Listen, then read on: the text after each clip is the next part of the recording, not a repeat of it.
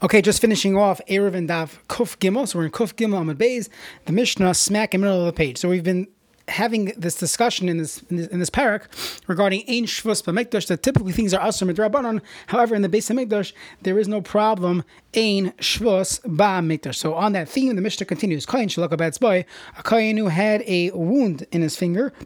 So Karech Allah Gami B'Mikdash. You go wrap your finger in the Beis Hamikdash. You're going to wrap it with a gemi, which is reed.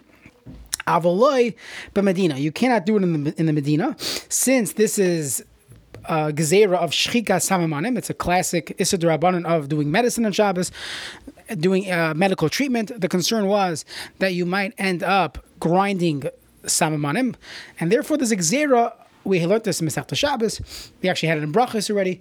There's a gzera of refu on Shabbos. If someone is just a miktzah chayli, there's a gzera that you cannot do refu on Shabbos. So in the Beis Hamikdash, Ein Shvus B'Mikdash, you can wrap yourself in the gemi. But Medina loy. Now, if you tied the grass onto the skin in order to get blood to come out of the wound, kan v'kana, so that's an issur d'oraisa of chavala.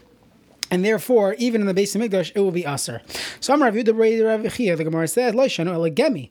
This that they allow the kohen to wrap his hand, that's only in a gemi. Avol tziltzil katan, but a small belt, a small gartel, avneit, Rashi says, would be Asur. What? Because have a yitur begadim. It's adding on to the begadim. The kohen had 4 begadim. The kohen had 8 begadim. You're adding on another beged by putting a belt on your finger.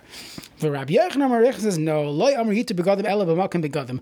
When do we say there's an issur of adding on clothing? That's when you add it in a place where you wear a beged. You add another shirt on top of the big day kahuna. But if you put something on your hand, there is no beged, there's no big day kahuna on your hands.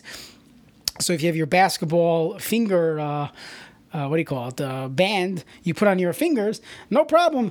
It's not considered adding on to a beged. I don't understand.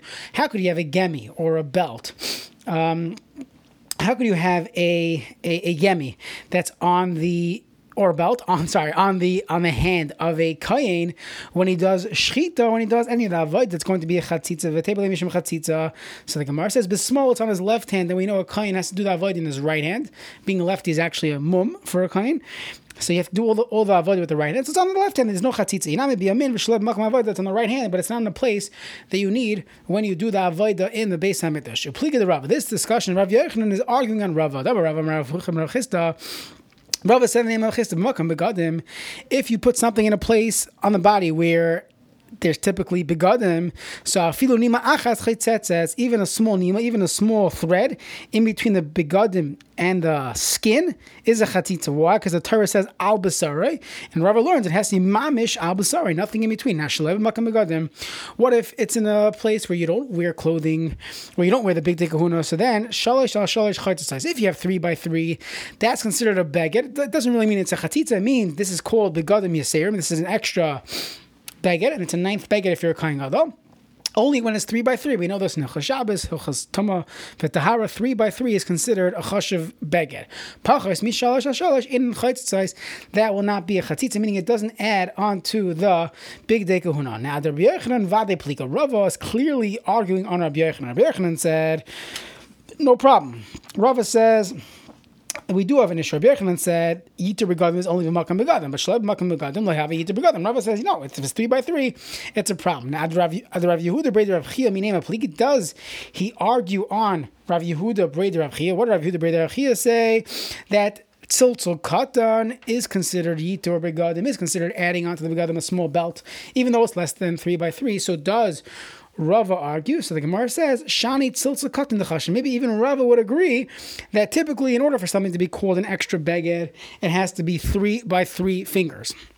However, a tziltzul katan, a small belt, a small chain, which intrinsically it has some value, it's chashuv, so that would also be considered yitur al begadim. So maybe he does not argue with Rav Yehuda Brei de Rabbi Chia. A different way of bringing this down, Rav Yehuda Brei de Rabbi Chia lashon al legemi. Avol tziltzul katan chaytzes, that we had before.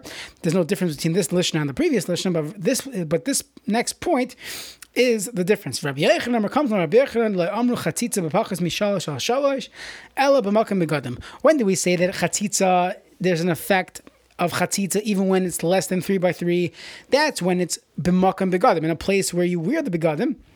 So if it's on that part of the body, it's a problem. You put it on your hand, so then it depends.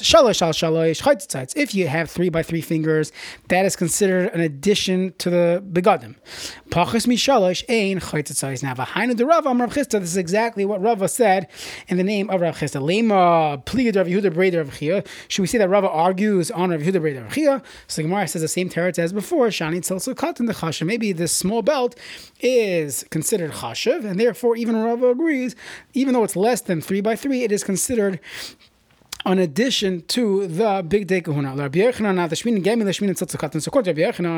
Why does the Mishnah teach us a case of gemi? Why didn't the Mishnah teach us even a case of a small belt? And according to Rabbi Yochanan, it's not going to be considered an addition on the big day kahuna. So why didn't the Mishnah just teach us this? Why did it have to go out of its way to tell me gemi? So the Gemara says, Milsa agav orche kamashmalan to gemi masi. It's coming to tell me another thing, a refuah detail, that gemi actually works. It's a good mandate, and that was why the Mishnah chose to use that example. Have a wonderful Shabbos.